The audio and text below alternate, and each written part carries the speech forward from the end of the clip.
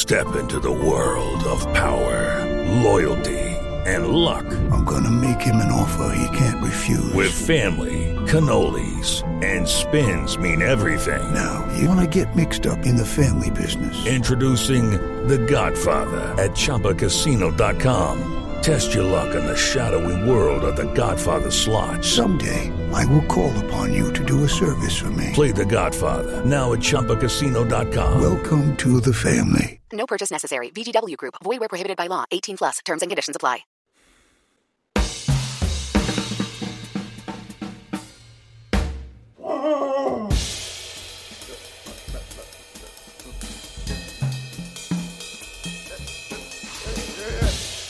Ladies and gentlemen, can I please have your attention? Can you dig it?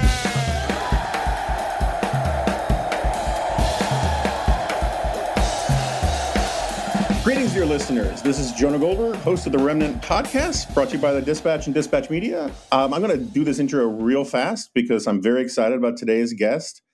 He is, in some ways, in the podcasting world, he's probably my biggest inspiration. I listened to so many archival episodes of his podcast when I was working on my book, Suicide of the West, that I felt obliged to thank him in the acknowledgments because it really opened up an enormous number of paths for me. And an enormous number of my guests on this podcast in the past have been inspired by the fact that I first heard them on his podcast. If you can't guess by now who the guest is, then you don't know me very well, but it's Russ Roberts. He's the host of Econ Talk.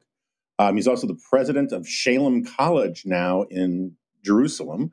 And he's also a fellow or a scholar at the Stanford Institute, which Hoover Institution. I'm sorry, the Hoover Institution at Stanford, which is too far away for AI to crush in softball, so it's okay.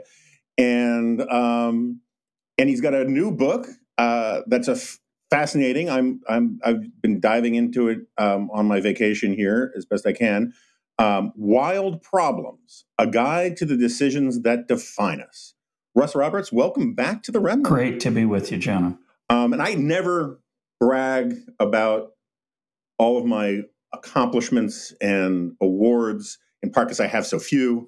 But one of the proudest moments in my life in the Egghead world was that I was voted the fan favorite podcast in Econ Talk a few years ago for the conversation that we did about my book. So that was that tickled me in ways that most things leave my dead soul unmoved. So thank you for that. Thank my listeners. My favorite question to ask authors, as listeners know, is what's your book about? So what's your book about? So on the surface, my book's about how to make decisions, but it's actually a book about how to live. And it's a conversation that I have with the reader about what is the life well lived? What does it mean to flourish? And suggesting that thinking about those questions is a good idea, and coming to some understanding of yourself and what matters to you is a way to help you make decisions in life that otherwise you can't really make rationally. So the book deals with decisions like whether to have children, whether to marry, what kind of career to pursue, what kind of friend you should be. These are the decisions that define us. They determine who we are and how we spend our days. They affect who we are and who we will have the chance to become. And since that latter point is not unimportant, that who we will become, I suggest if you want to think about those questions rationally, since there's very little evidence or data to help you think about them, you need another way to organize your thinking, and organizing that thinking about how you are going to define yourself, who you are going to be, how you want to aspire in the future is my suggestion for how to think about it. I hope this isn't too personal a question, but it feels like you're a recovering economist Yes. in a lot of ways. I mean, I think in retrospect, some Robertsologists would say they could see this coming with the Adam Smith book. Because the Adam Smith book, which was How Adam Smith Can Change Your Life, or How Reading Correct. Adam Smith Can Change Your Life. Yeah. And was basically all about how the caricature that you have in your mind of Adam Smith is wrong, that Adam Smith actually was a moral philosopher as much as he was an economist. And after years of listening to you, it feels like that you are trying to jettison the carapace of being an economist in favor of being, moral philosopher is probably too grand for you to accept, but someone who focuses more about character than about numbers. What is, if I've got that right, why has that been so? What has driven you on this path? Well, when you said you were going to ask me a personal question, I thought you were going to ask me about my marriage. So I'm relieved. We're saving that for later. Great. But clearly, being an economist and most of my life was very central to who I was and who I was in the past. And you're absolutely right that in many senses, I've shed my cocoon, come out of the cocoon, and I'm hoping to emerge as a butterfly. First, let me try to say what that means to me, and then I'll try to answer your question as to why that's happened. I still think economics is a very useful and powerful way of organizing one's thinking about the world, but I've become more interested in recent years in its limitations. And in particular, in this case, in terms of decision-making, economists encourage you to think about what we would call as economists expected utility, my well-being that I might think will follow from this decision. So, the book opens early on with Charles Darwin at the age of 29 trying to figure out if he's going to be happily married or not. And so he makes a list of pros and cons. And it's a remarkably sterile and uninspiring list because he doesn't know much about what it's like to be married. Not surprising. He's a single man with probably some married friends, but they probably don't like to talk about their marriages. Most people don't. And if they could talk about them, they probably wouldn't speak very eloquently about them. So most of what he sees when he looks around the world at what it might be like to, say, be married and have children are the downsides, the negatives. And he makes quite a long list that, I suggest if he had been, quote, rational and had followed his contemplative, cold light of day, unemotional, rational, scientific self, he wouldn't have gotten married. And yet within a year, he was married to his cousin, interestingly enough. So what's missing? Why would an economist lead you astray if you were Charles Darwin? And part of the answer is, like I said, he has imperfect information. Okay, fine. But the deeper point is that he doesn't really have much of a handle on the deep questions that are at stake when you're trying to decide what to do with your life. Is it going to have meaning? Is it going to have purpose? What about a shared experience with another human being? Economics doesn't have so much to say about those things. You can cram those things into the models of economics, but they don't fit very well. And my real point is that if you're not careful, by focusing on what you can measure and what you can observe and what you think you know, you'll be misled into thinking you're making a rational decision when, in fact, you're quite in the dark. And so what my book is partly about is getting us to see how much we're in the dark about these kind of decisions, and then asking, well, if we're in the dark, how do we make a decision? Because dark is scary. We like the light. We like where we understand things well, and we like knowing what we're going to be getting ourselves into. But that just means we're likely to make a mistake by making a decision of not doing something. Of course, marriage and children aren't for everyone. Franz Kafka, discuss him in the book. He decided it was not the right thing for him, and that very well may have been the case. But the point is that you have to be aware of your own limitations. Now, economists understand this. It's just that the calculus of economics, the tools of economics, tools of rationality and analytical thinking more generally, often fool us into thinking we're making a more rational decision than we actually are. And that's the sense in which I've lost some of my romance about economics. And feel very strongly that in many ways it leaves out what's most important. I have an essay on this at Medium where I talk about the minimum wage. When economists debate the minimum wage, what do they talk about? They talk about how many jobs are going to be lost or not lost, depending on which side of the debate you're on. That's a very important thing. And we can count them pretty well, not great, not perfectly. So it's not surprising that that's what economists look at. They look at something you can count. Dignity is harder to count. So if people lose their jobs because of the minimum wage, because they're not skilled or productive enough to merit the wage that is now the legal minimum, those people lose dignity, can't support themselves, can't support their families. How's that fit into the calculus? Well, it doesn't. And so we tend to ignore it. What about the skills that you might have gotten on the job that are no longer provided because the minimum wage makes that unprofitable for the employer? So the ability of a person of low skill to rise in the workforce is now gone. How do you calculate that? Well, again, you could imaginably calculate it, but it tends to get ignored.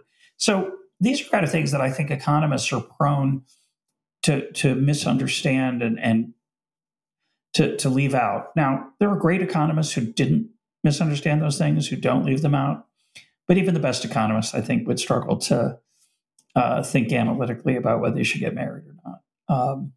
So that's the sense in which I've become less enamored of what is measurable and more interested in the things that, meaning, purpose, and other issues in philosophical terms that you're correct. I think about moral philosophy a lot more these days than I used to. Look, it's a great and it's a really interesting book. It's also, it feels intuitively very much, I don't want to make it like a pool of narcissists, but like I think this way about the decisions I've made in my life. I've never been like a pure rational calculator about this stuff because, and I just talked about this on the podcast last week about how my advice to young people is often, it's okay to take a job that you end up not liking, or take a job that you like a lot in the beginning, and then you say, okay, this is no longer for me. That's not wasted time, because having the experience of something makes you make better decisions about new experiences, right? And I've often argued that, like, it took me a long time to realize that I should not make any decisions based on fear alone. Right? You should listen to your fear, because sometimes fear is telling you something really important, like sharks are dangerous. But like the fear itself is just simply a warning to say, think more deeply about this. And that's the way I've always sort of thought about it. I guess, so I agree with a lot of what's in the book. I guess part of my problem is that I'm wondering how many people are actually making decisions about how to get married. I mean, look, Darwin was a bit of a freak. I think we can put it that way. How many people are actually making decisions about getting married with a rational, pro-con list and that kind of thing? Do you think I think it's kind of weirdly common about career stuff with young people, but I don't know if it's that common with most normal people that they think of it in those terms. Am I hopelessly naive? Well, the book opens, the very first paragraph of the book is about a conversation I had with a friend who he and his wife were trying to decide whether to have children. They made a pro-con list and they couldn't decide what to do. That's a true story. Many people who I think consider themselves part of what is now sometimes called the rationalist or the rational community would like to use whatever tools are available. They certainly understand they're not perfect, but they would like to use whatever the best data available or whatever they can get access to and so on. So, but I agree with you. I don't think most people literally make decisions that way. But regardless of whether they do or not, it comes to the question now of, now what? Okay, you might agree with me that this is the wrong way to make a decision. If you're part of the rationalist community or you see yourself as a thoughtful person, how should you think about these things? So that's the second half of the book. The first half of the book is saying you have a natural impulse, and I do think this is true, to look for certainty and to look for algorithms and data that will help you navigate the uncertainties of life. We do this all the time. And in many areas of our life, we have wonderful tools to help us. Waze helps us get to where we want to go, or Google Maps, but they don't say why they should go there in the first place. But they will say the way to get there the quickest way. And we love that. I absolutely love that. And we are eager to do that with lots of parts of our life. And I think it's important to remember that it doesn't work with all parts of our life. Most of us do understand that, but that doesn't solve the queasy uneasiness we have that, as you had just mentioned, that we might make a mistake. We might now. How can I do this the best I can? Sure, I can't do it perfectly. How do I marry the best person, given that I can't meet every single human being? And I think that's a very common impulse. And I think among young people today, you talk about career choice or job choice, and I often give that same advice to people. Yeah, try a job. If you don't like it, you can quit. It's okay. If you go to law school and you hate it, which many do, don't become a lawyer. Nothing shameful there. It's okay to do something different. I think part of this is part of a planning urge that is we often encourage in our culture. Don't just sit around and see what happens. Have a plan. Now, your plan will be hard to realize because life will intervene, but it's better to have a plan than no plan at all. And there's some truth to that, of course. Not suggest you should sit around in a coffee shop and wait for life to happen to you. That's not the message of the book. But what is the message? One of the messages of the book is that if you think you're going to plan your life and that way you'll get the best outcomes, you're fooling yourself, because that is not necessarily for every person. It's true for a few, but for most people, that's not the right way to think about how life unfurls its flag. It is a very different experience that involves a lot of learning along the way and lots of mistakes. Mistakes are unpleasant.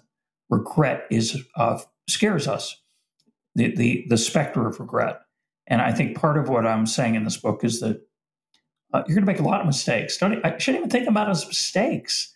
You don't have good information. Mistakes come when you have information, you misinterpret it, or you have information and you ignore it. That's a mistake. It's not a mistake when you have no idea what you're doing. It can't be a mistake by definition.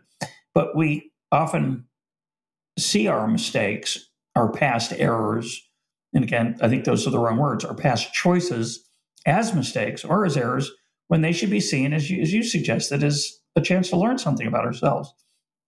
And I think that intimidates us. That fear you were talking about, when we think about prospectively about decisions, paralyzes us very understandably. And the default is to wait. Yeah, I get more information. And we convince ourselves we're doing this in the name of making a better decision, when in fact, I think we're just procrastinating. Why don't you, for the benefit of the listeners, explain the vampire problem or the vampire phenomenon that I think you got from, what's her last name? Paul? L.A. Paul, a philosopher at Yale. She wrote a beautiful book. It's called Transformative Experiences, if I remember correctly. Interviewed her on Econ Talk. Very thought-provoking book. And she uses the analogy of a vampire. Should you become a vampire? Well, kind of creepy. And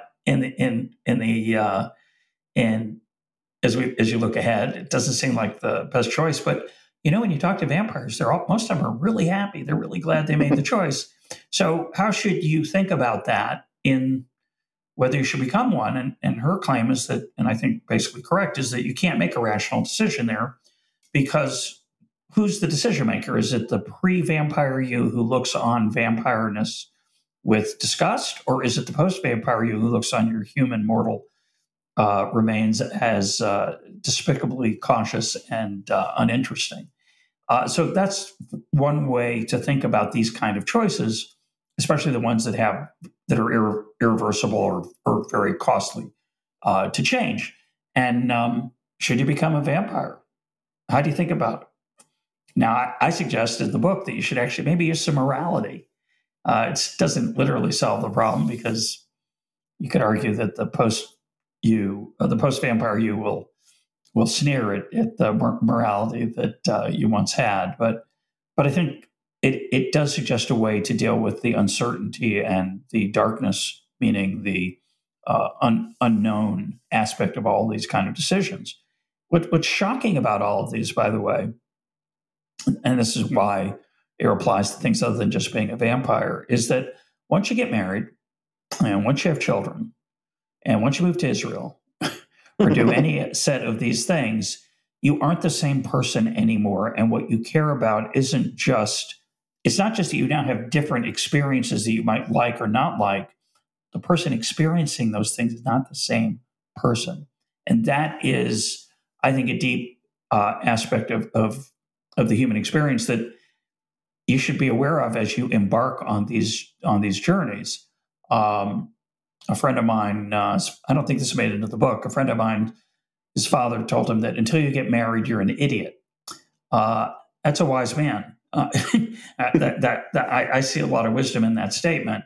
Once you have children, you care about many, many different things than you didn't care about before. And you also, as I quote in the book, I think it's Elizabeth Stone, to have a child is to walk around with your heart outside your body for the rest of your life. There's a certain vulnerability there. These choices change us. And I talk about whether you should have children or not, and I certainly don't have any. I don't want to suggest that having children is a no-brainer. It's not a no-brainer, and certainly is a choice variable in many ways today that it was not in the past. But one argument for having children is it's part of the human experience. It ties you to your parents, but it's not a utilitarian pro-con kind of argument. Like it's more fun than not having children. It might be less fun, but a life with children, in many ways, for many parents, is a meaningful life, and that calculus is hard to integrate with the pros and cons of the hampered vacation, the less exciting car you're able to drive, the restrictions on your income, and the heartbreak that inevitably comes when children, things happen to your children. And so it's not a day at the park, at the amusement park, and it's not ice cream all around, but it's something that many people who have children are glad they've done it. So it's not straightforward to think about that in the usual utilitarian way. Yeah, I always tell people that having kids is that all the cliches about parenthood are true, including the ones that contradict each other.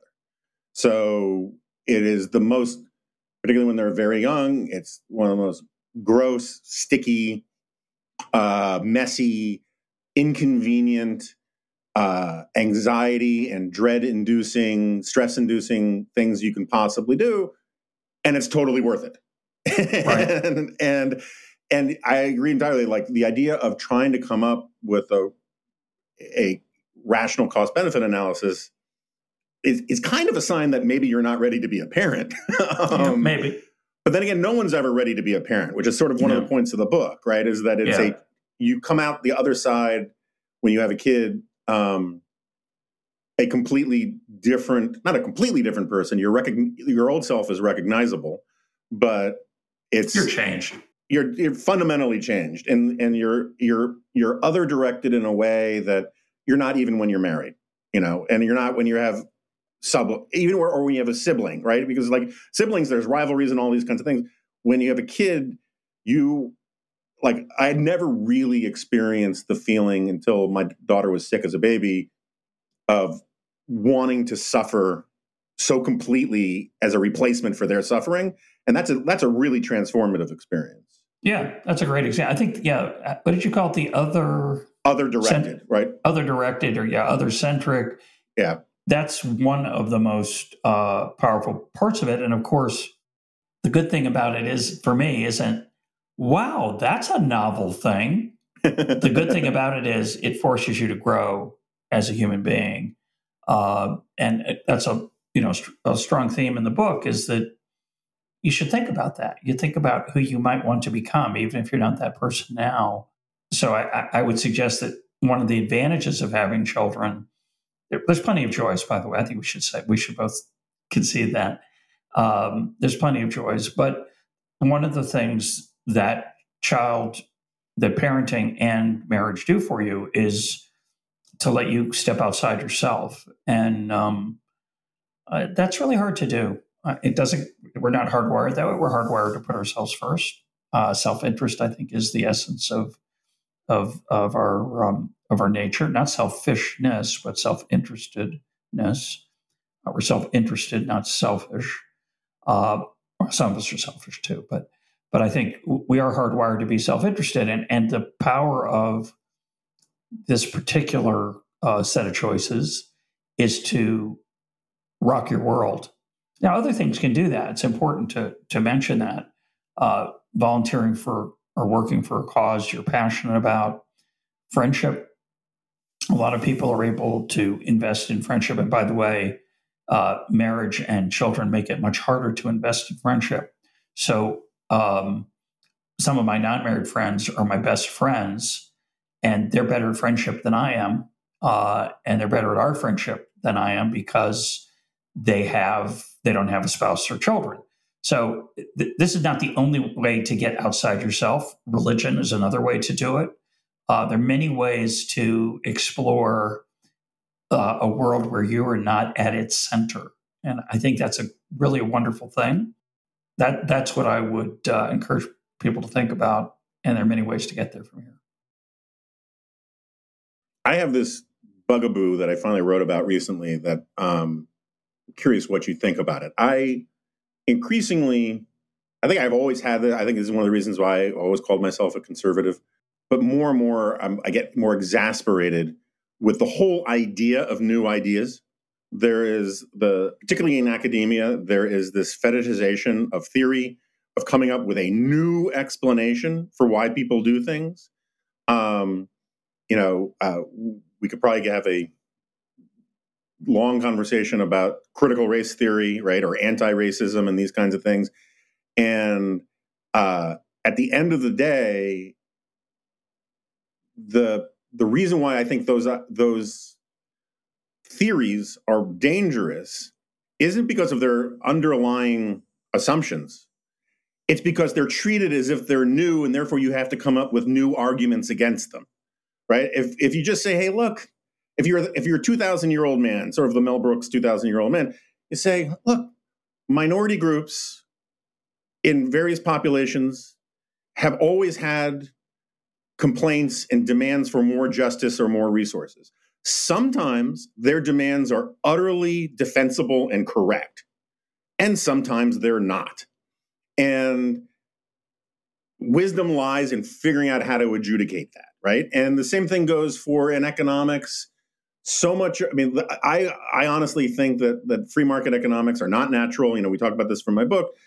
It is really one of the only new ideas in the last 2,000 years or last 200,000 years is the whole, that whole, which you know far better than I do, the whole sort of Smithian division of labor, Gesellschaft having different rules than the Gemeinschaft, how to deal with strangers.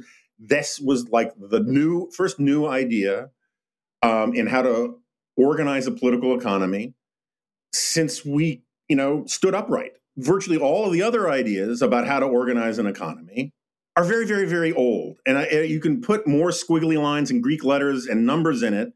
But at the end of the day, there's corporatism or autocracy or sort of the socialism of the small tribe. And the rest of it is just rhetorical adornment. And some of it's very clever. But it's really, when you strip it of all of its pretense, it's not new. And I think one of the reasons I came to this conclusion is listening to your stuff over the years, because at the end of the day, where you're coming from, this is not a new argument you're making, right? This is about how to be a good person. And moral philosophers have been thinking about this for a very long time. And the material that they're working with hasn't really changed because human nature still has no history to speak of. Is that fair? First, I want to say that I wish we were having this conversation on my podcast, because I don't think I've ever talked about the 2,000-year-old man, which is unfortunate because it's always been one of my favorite routines. I know a lot of it by heart, or at least I think I do. I probably don't get it quite right. I'll just say I've empathodummy, but for those listening at home who can make it's a reference to Joan of Arc and Saran Wrap. But you're absolutely right. And there's a cheap shot that's accurate about books like mine, which is that you could say there's nothing new under the sun. We know all these things already. We know that meaning and purpose ultimately are more important, say, than fun. Having said that, Dan Gilbert psychologist at Harvard, disagrees with me. So it's not exactly, these are not all just cliches that have been put into new clothing. But much of the book, I would argue, is built around some very old ideas about what's important, including principles. I have a chapter called Privilege Your Principles, which is about the importance of keeping true to your values. That's a good idea. It's a very old one. I have a chapter on Bill Belichick, which the punchline is open yourself to lots of experiences and learn from them. How that has to do with Bill Belichick is a riddle for the reader to discover. I have chapters about it's good to be with other people. Friendship is often underrated. These are well known. These are not just known for 2,000 years. They're known for since Adam and Eve came out of the garden, however many millennia you want to think that is. So I think it's useful to remember that most knowledge that's important for how to live is pretty well known. The hard part's remembering it. Mm-hmm. The hard part is using it. Yeah, I think there are many, many things that are true that we know, and yet we fail to live by them. In my Adam Smith book, I think I mentioned when your child offers you their hand, take it. I don't know if I put that in that book or it's in an essay I wrote. Well, that's kind of obvious, isn't it? I mean, really, where you're not going to take your kid's hand. There are many times in my life as a parent when my kid wanted to hold my hand and I was tired, and it could be a metaphorical hand holding, but it also be an actual hand holding where I just thought, I just kind of need to be by myself right now. And when I wrote that phrase, it kind of imposed a cost on me of I had to live up to it for my sense of self, not because somebody's going to see me and go, oh, he wrote that essay or that book and doesn't even want to hold his kid's hand, just for me. I talk in that book about, when there's a funeral of a friend or someone's a loved one, go. It's always inconvenient. It's never convenient. It's tomorrow at 10:30. Oh, wait a minute. I've got a meeting at 10:30. I'll just say I can't make it. I'll send flowers. I'll write a card. I'll visit them later. And I say, go. Now, most people understand, I think, that it's a good idea to go to a funeral. They understand it's a good idea to hold a child's hand. It's a good idea not to put yourself first all the time. It's a good idea to not think of yourself as the star of the show. I have a chapter about that, you should see yourself as being in an ensemble rather than the star of the show. Everybody knows that, but it's hard to live by it. And when you write a book like this, what I'm trying to do is embed those things in your bones, because those things, those kind of truths, that kind of knowledge is so easily pushed aside by the pace of daily life that we need ways to remind ourselves of what's important. And I don't want to suggest that there's nothing interesting or new in my book. It's not. I hope that's not the case. But there are things in there that we already know. But I'm trying to help you remember them, and I'm trying to help you live by them if they matter to you. And I think that's. Let's go back to Adam Smith for a minute. There are a lot of things in Adam Smith and The Wealth of Nations. My book was about his other book, The Theory of Moral Sentiments. But The Wealth of Nations, a lot of those things which we attribute to Smith, they were already known. He didn't invent them. Other people that didn't have no glory or fame thought of them. And he just wrote them up really well in ways that resonated with people and were more likely to be read. That skill and that contribution, I think, is underrated. And I hope it's underrated because it's mostly what most of us have to offer. There's not that much new under the sun. Yeah, I just want to be clear. I wasn't criticizing. I think it's an important book and it's an important project. So a lot of my intellectual influences were neocon guys, right? Irving Kristol, Daniel Bell, and Nat Glazer, and all those guys. And I don't think you would call yourself a neoconservative, but you could have a perfectly pleasant meal with some of them. And it seems to me that I have very strong and very nerdy views on the uses and abuses of the term neoconservatism. But for me, the first wave of neocons, it was a sociological and psychological phenomenon more than it was an ideological one. It was these people who had grown up in the language of sociology and the social sciences, that many of them were very far to the left, and they had these series of exploding epiphanies in response to either the New Deal or really the Great Society, right? And they realized the limits of social policy run up against the limits of human nature. And that caused a profound change in them. And I think that kind of the kind of conversation that they led is very much the kind of conversation that you do, which is that the vernacular changes, the intellectual and ideological pieties of each age are different. The vernacular becomes different. And it is an important part of one's sort of duty to the world. I don't want to get into a whole Tikkun Olam kind of thing, but like it's an important part of the sort of larger intellectual project of being able to engage where those pieties are at any given moment and say, sort of like whisper, thou art mortal, or basically say, you're never going to get out ahead of the limits of the crooked timber of humanity.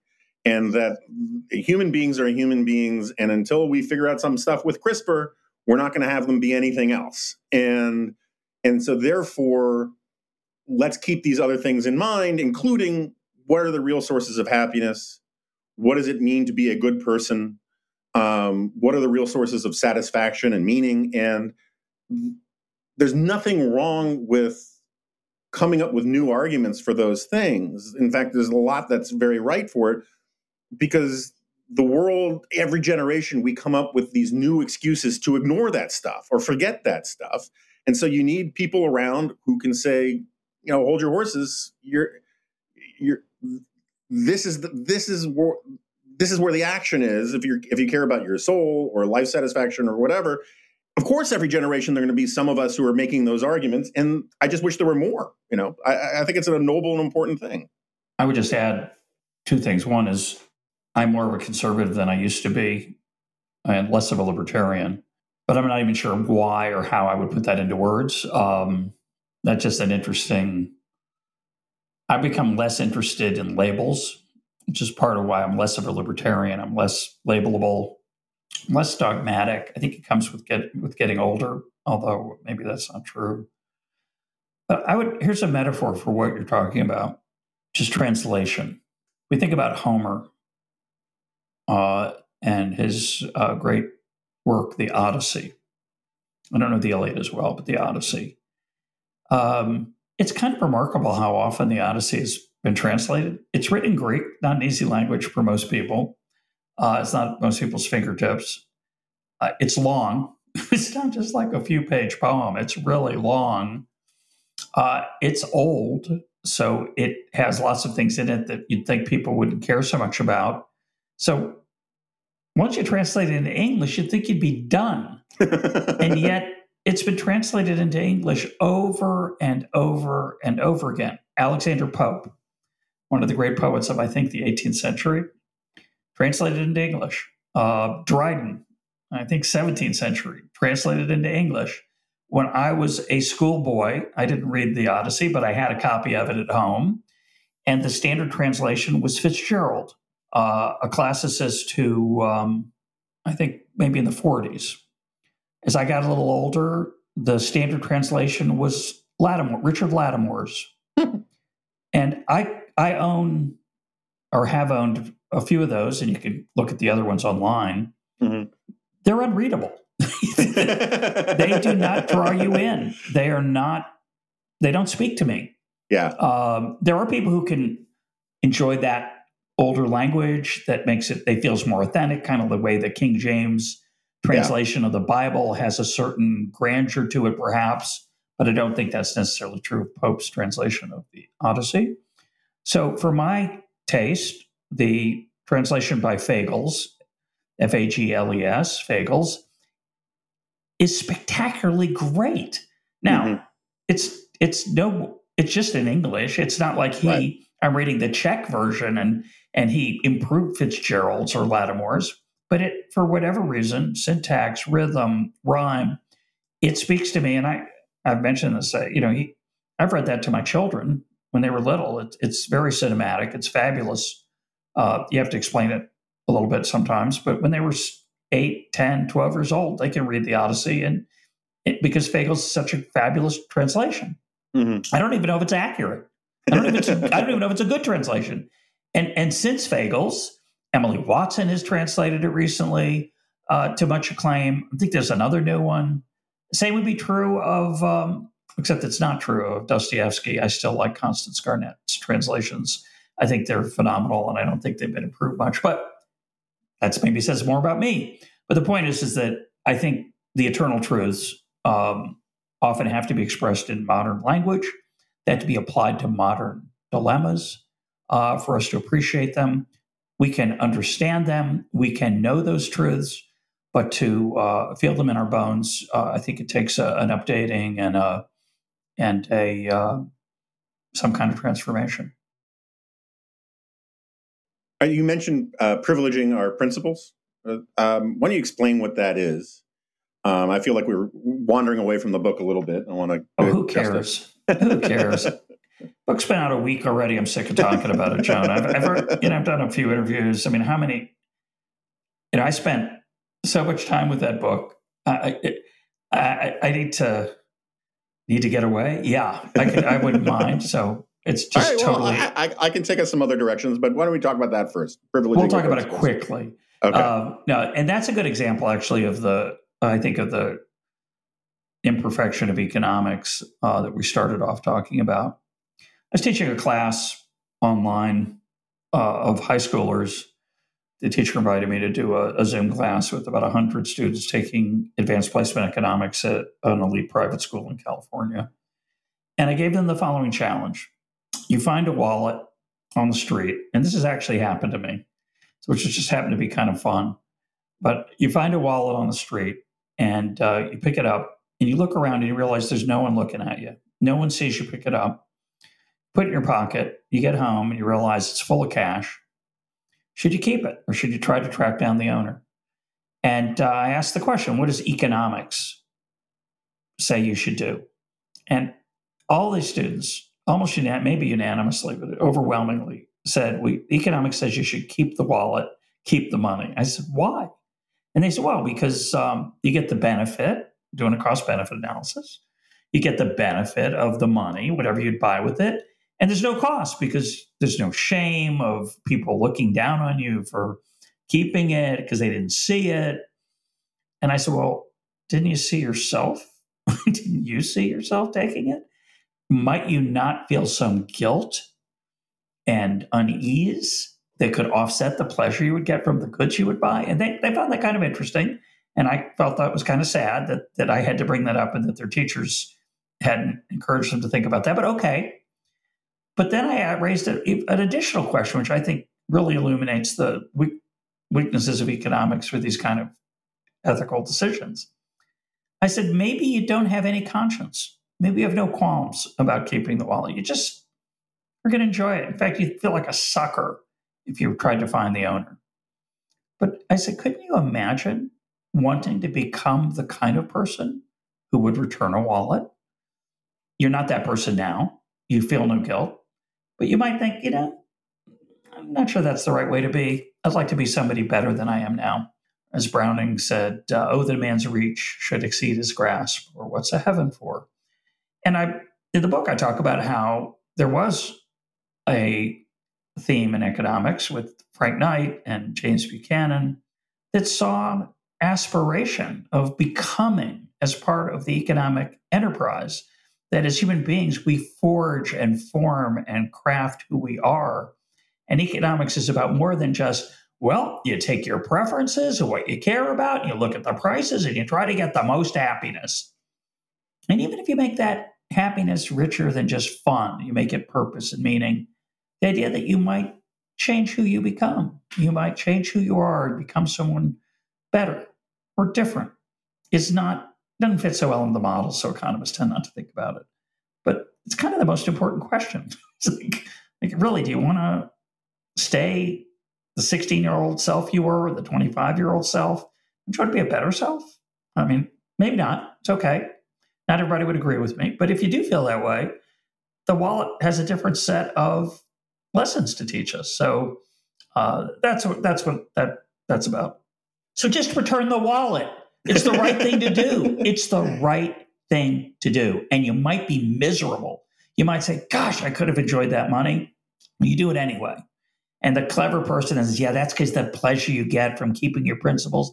I just think that totally misunderstands what is going on in the brain of a person facing that kind of ethical decision. But so I actually searched your book for the phrase Homo economicus, and it's not in there, which kind of surprised me given the argument that you're making. And,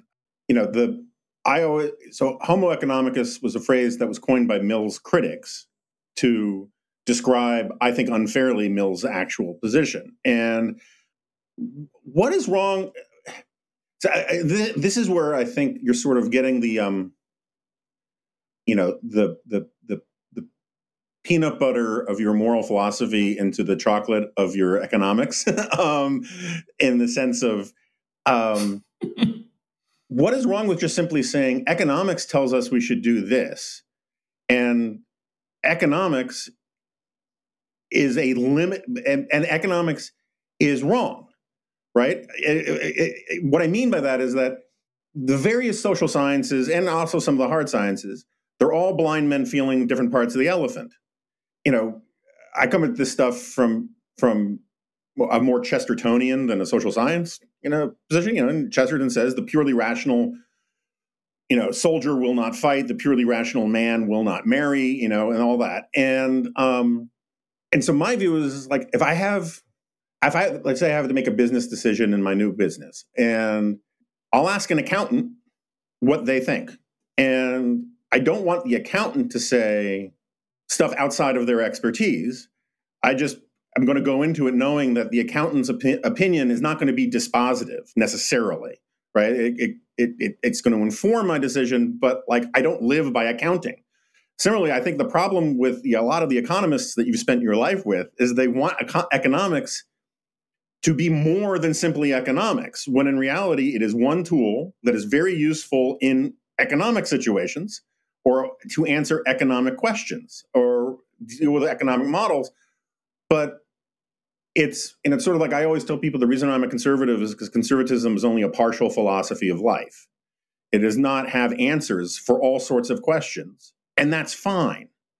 Same thing with economists, is like, thank you very much for your opinion about what the economic, the utility maximizing thing here would be in a two-dimensional chart. That's interesting. I'm going to factor it into my decisions, but life is bigger than what economics alone tells us. And it seems to me that there's just a lot of economists out there. This is one of the big problems with economists these days, is they also want to be social psychologists and politicians and political advisors. And economics is fantastic for dealing with the things that economics is fantastic for dealing with, in the same way that a fork is great for some things, but it's terrible for eating soup with. And I just think that this is part of the sort of imperialism of a lot of the social sciences that think that they can answer every question when that's not what these specialties are for. Well, one of the advantages of being trained as an economist is you learn that incentives matter.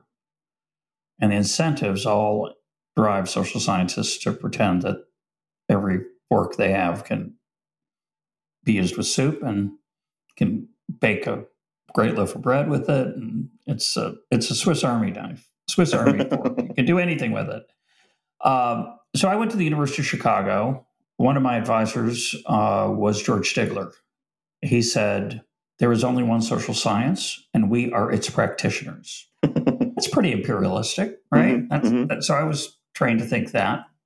The chair of my dissertation committee was Gary Becker, who got a Nobel Prize for, ironically or not, writing on things like the economics of the family.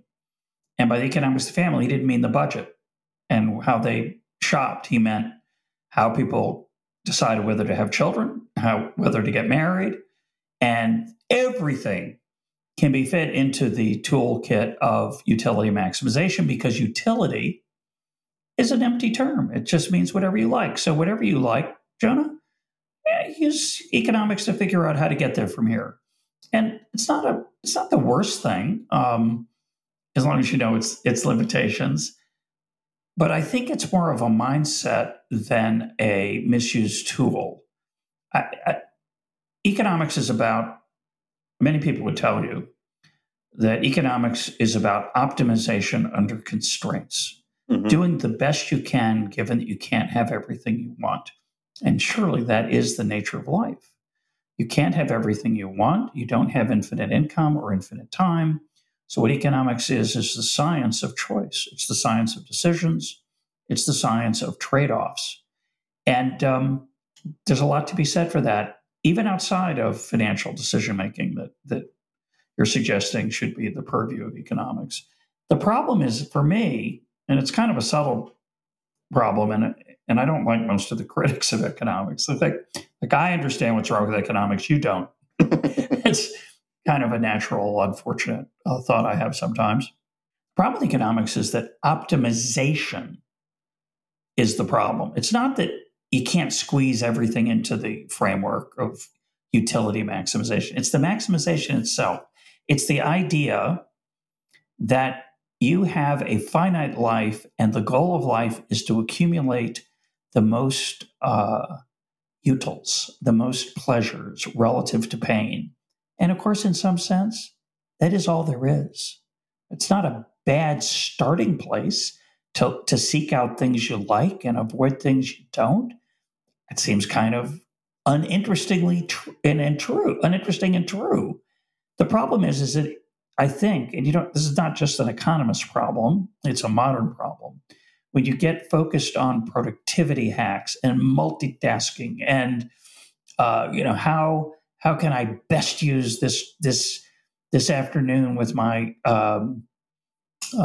tasks and the app that I use for getting things done, GTD, that mindset comes at a cost, and it's hard to notice that. So I'm not suggesting actually there's anything deeply, inherently wrong with the idea behind the economic way of thinking. I think the problem is when you try to use it as a tool, it misleads. In theory, a good economist, I'll give you one more example. I write about this in a recent essay. It didn't make it into the book. I cut this out of the book, but there's a famous paper in economics that says that Christmas is inefficient, that buying people presents is inefficient. It's the same idea that I'll make a simpler version. When somebody invites you over for dinner, don't bring them a bottle of wine. Give them a $20 bill. Because a $20 bill is so much better than wine. If they want the wine, if their best use of that $20 to them is the wine, they can do that. But the wine is restricted to that. If I give you the $20 bill, you can now buy something else you like even more than the wine. So it's inefficient for me to bring you a bottle of wine. That's a fundamental misunderstanding of the human experience. Now, when I say that, the only people who get defensive are economists. Everybody else goes, well, of course it's a stupid idea. Right. The problem is that mindset of a very narrow focus on costs and benefits, which again, a good economist understands, but that doesn't capture the effort you made to find them something that they would like. It doesn't capture the norm. It doesn't affirm the norm that when you come to someone's house for dinner, the wine is part of the dinner, and it somehow adds something that the $20 bill cannot. A good economist understands that, but a bad economist doesn't, and a person who's not an economist doesn't if they start using that mindset for thinking about how to get the most out of life. The whole idea, and I said this in my Adam Smith book, I preach the virtues of this mindset of getting the most out of life. I think that was a mistake. That's not the goal, to get the most out of it. I'll say it a different way, and then I'll let you talk. But there's a wonderful quote from George Merck, who was the founder of the pharmaceutical company. He says, we always focus on, this is almost verbatim, but it's not quite. We always focus on the patient, not the profit. And the more we focus on the patient, the bigger the profit. So the goal is to make profit. But if you think of that as the goal, you're not going to do as well as if you think of it being about the patient. So it requires a certain jujitsu, a certain mind game to play with yourself. And that's all I'm really saying about economics. If you think of life as being about it as a calculus problem, how can I get the most out of life? Not really inherent. In theory, that's probably okay. But often you'll misuse it. You'll misuse that tool. And that's really what I'm saying. One of those neocon guys that was a big influence on me was Seymour Martin Lipset, who was he was at one point or another, he was both the president of the American Sociological Association and the American Political Science Association. And he would argue, or he argued, I heard him argue it, that history is the mother of all social sciences. And in part just because history covers all of the natural and controlled and experiments of the human condition, and it's the database for an enormous amount of things. And I always think about that. And one of the things I like about history, as opposed to any of the specific social sciences, is that it tries to bring in all the factors in the psychology of the people, the economic conditions, and there are specific kinds of history and all that. But as a broad brushstroke, one of the enduring enemies on this podcast, conceptual enemies on this podcast, has always been monocausal explanations of anything, and monocausal thinking about anything, right? And this sort of gets into the discussion in your book about like how to decide to get married, is that the second you reduce any decision to a single factor, you're doing a disservice to the complexity. Like no one goes onto a car dealership and says, I'm going to buy a red car today, right? No one says, I really want to marry a left-handed person. You have to have a lot of variables to make an informed thing. And I think economics speaks loudly to this. But the thing that I keep thinking about is, and I've always tried to, within reason, live my life this way, is what will make a good story 10 years or 20 years from now. And the funny thing is, and I think this is true for most people, is that at least half, but probably more than half, of your favorite stories to tell were about bad things that happened to you or challenges that happened to you or why something was difficult.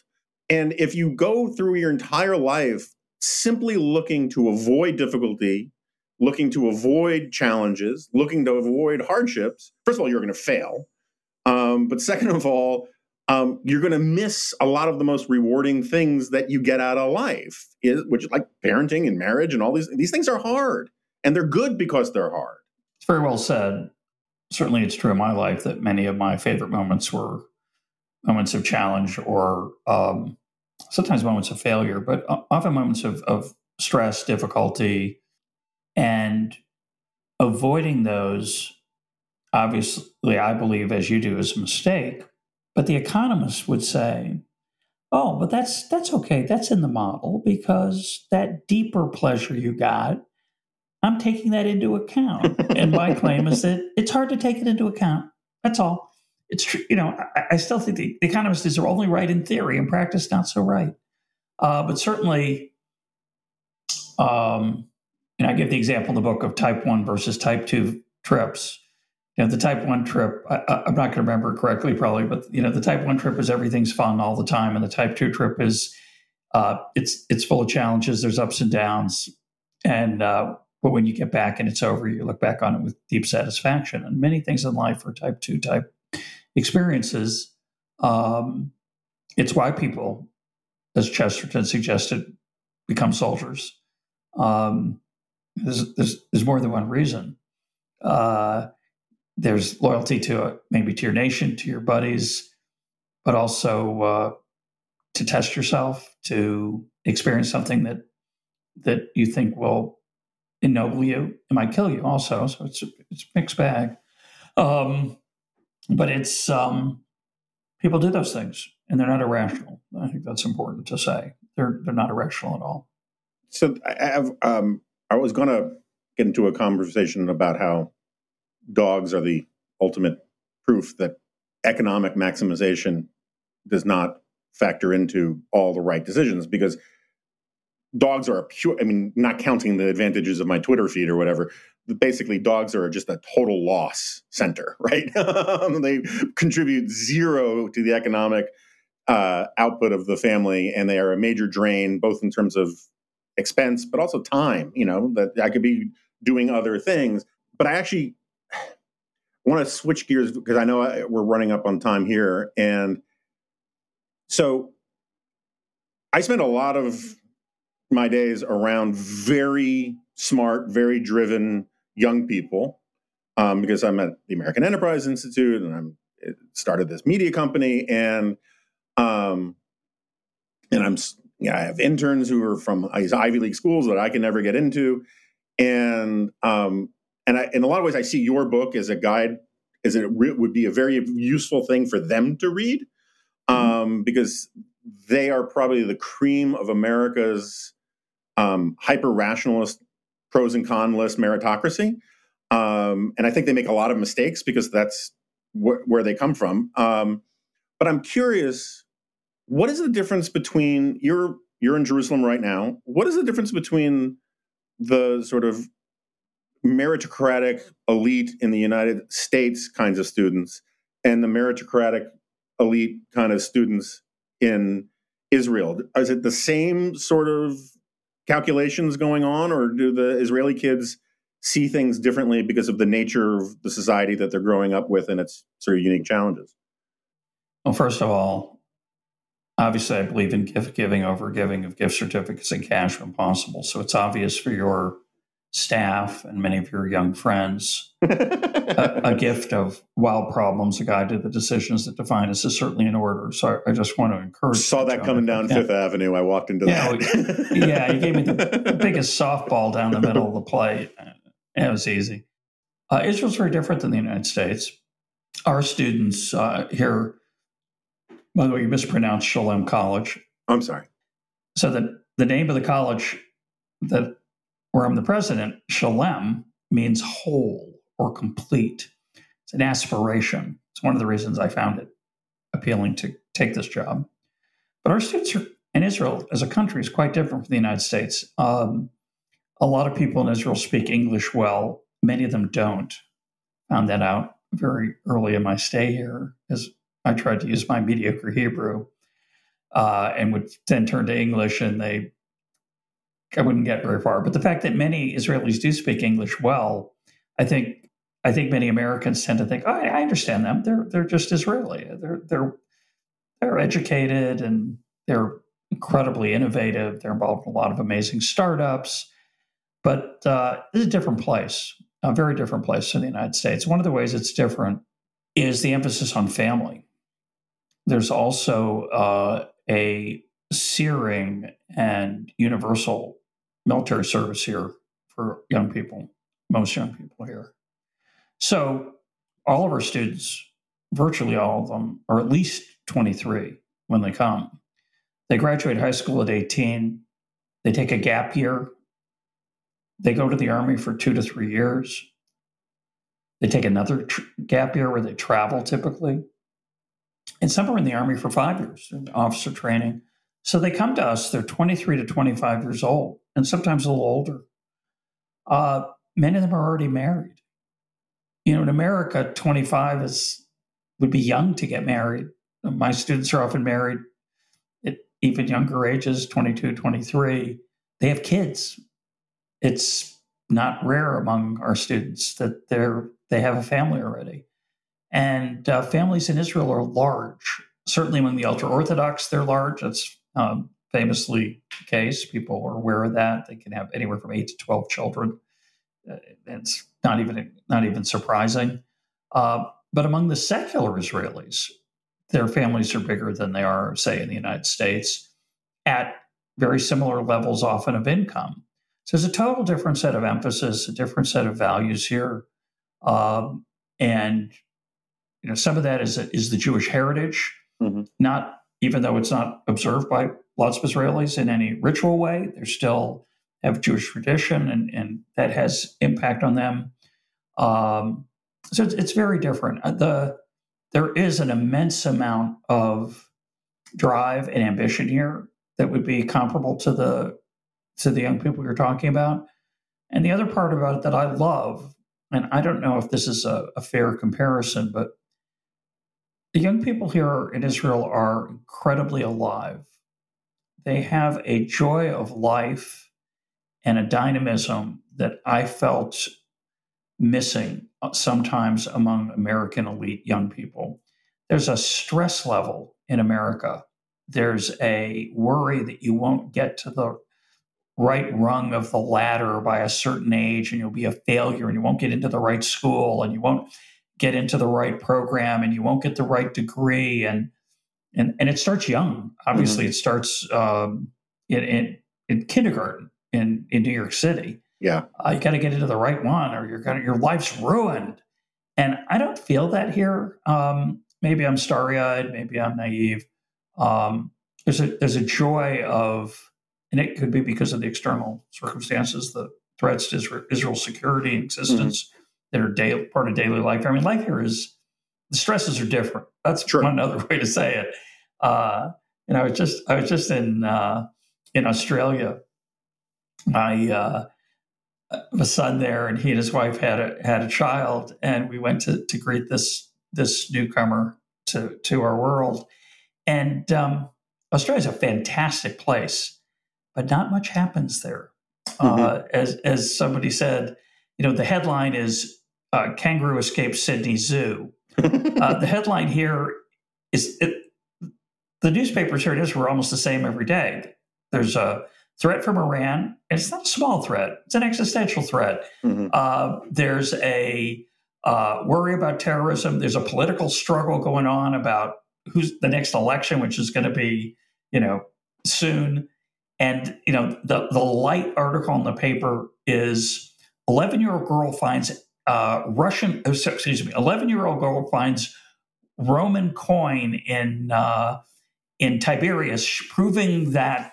I mean, it's kind of not serious, but it's kind of important. It's kind of cool. So everything here matters. So the whole career self-actualization thing that I think is the focus of a lot of American young people, and it's very self-actualization. It's very personal. It's very self-centered. It's not as common here. Yeah. I mean, one of the reasons I just ask is Sebastian Junger in his book, Tribe, makes this amazing point, which I'd like to see more data on, to be honest, because it's so remarkable that the post-traumatic stress disorder problems in the United States wildly outstrip those in Israel. And part of his theory is that Israel is much more all Gemeinschaft, right? It's like everyone surrounds themselves with family and community. Everyone's served, so they have a frame of reference.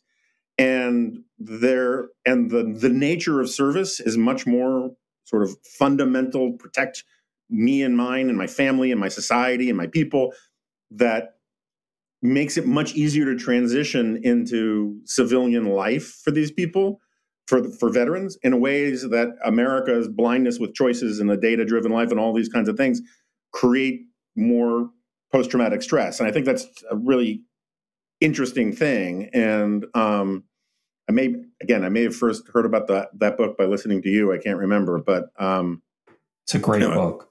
Yeah, no, it's very well done. Yeah. All right, Professor Roberts, I could have you on all day.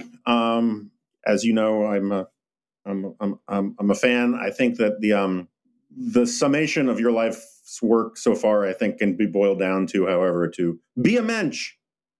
Which is not such a terrible summation. So, that's yeah. I think that's a good summary. I like people say, "What's your one line philosophy?" I always, most of it in the last 10 years has been, it's complicated. That would be my my worldview. But it's complicated, be a mensch, I think is even better. So thank you, John. I'm going to use that.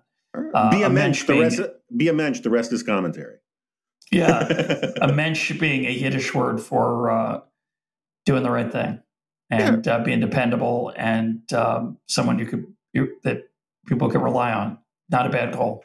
The book is Wild Problems. I highly recommend it to everybody. I will be a mensch and actually buy it for a couple people. And you can find all the links and all that stuff in the show notes. And everyone should, if you're not listening to Econ Talk, you're making a terrible mistake. So I'll just leave it at that. Thank you again for coming on. Thanks, John. It was fun as always. Okay, so Professor Roberts, President Roberts, Dr. Roberts has left the studio, and I now have to drive about 9 hours for a talk I'm giving tomorrow at the Chautauqua Institute, where tragically Salman Rushdie was attacked last week. And so that's kind of grim and sad and all that. But this conversation was great, and I don't care if people disagree with me because I love listening to Russ Roberts. He's one of my favorite public intellectuals and one of my favorite economists. You know, I do think that this, you know, part of the, other than be a mensch, you know, one of the big takeaways, much like with another one of my favorites, Arthur Brooks, is, you know, you live your life so that you have a good eulogy, not that so you have a good resume. And I think that what makes Russ interesting is that he is shedding his libertarianism over time as he more and more embraces and comes to understand that. I don't mean to be condescending about it because he's much smarter than I am and he knows a lot more than I do.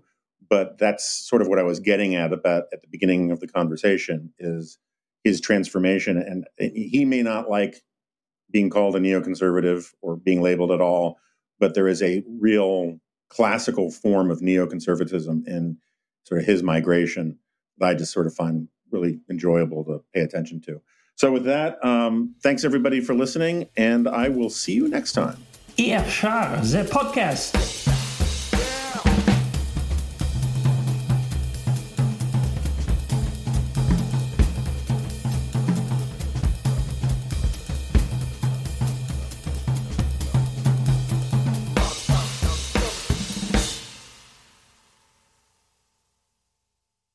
Hey guys, it is Ryan. I'm not sure if you know this about me, but I'm a bit of a fun fanatic when I can. I like to work, but I like fun too. It's a thing. And now the truth is out there. I can tell you about my favorite place to have fun. Chumba Casino. They have hundreds of social casino style games to choose from with new games released each week. You can play for free anytime, anywhere. And each day brings a new chance to collect daily bonuses. So join me in the fun. Sign up now at ChumbaCasino.com. No purchase necessary. VGW Group. Void where prohibited by law. See terms and conditions. 18+.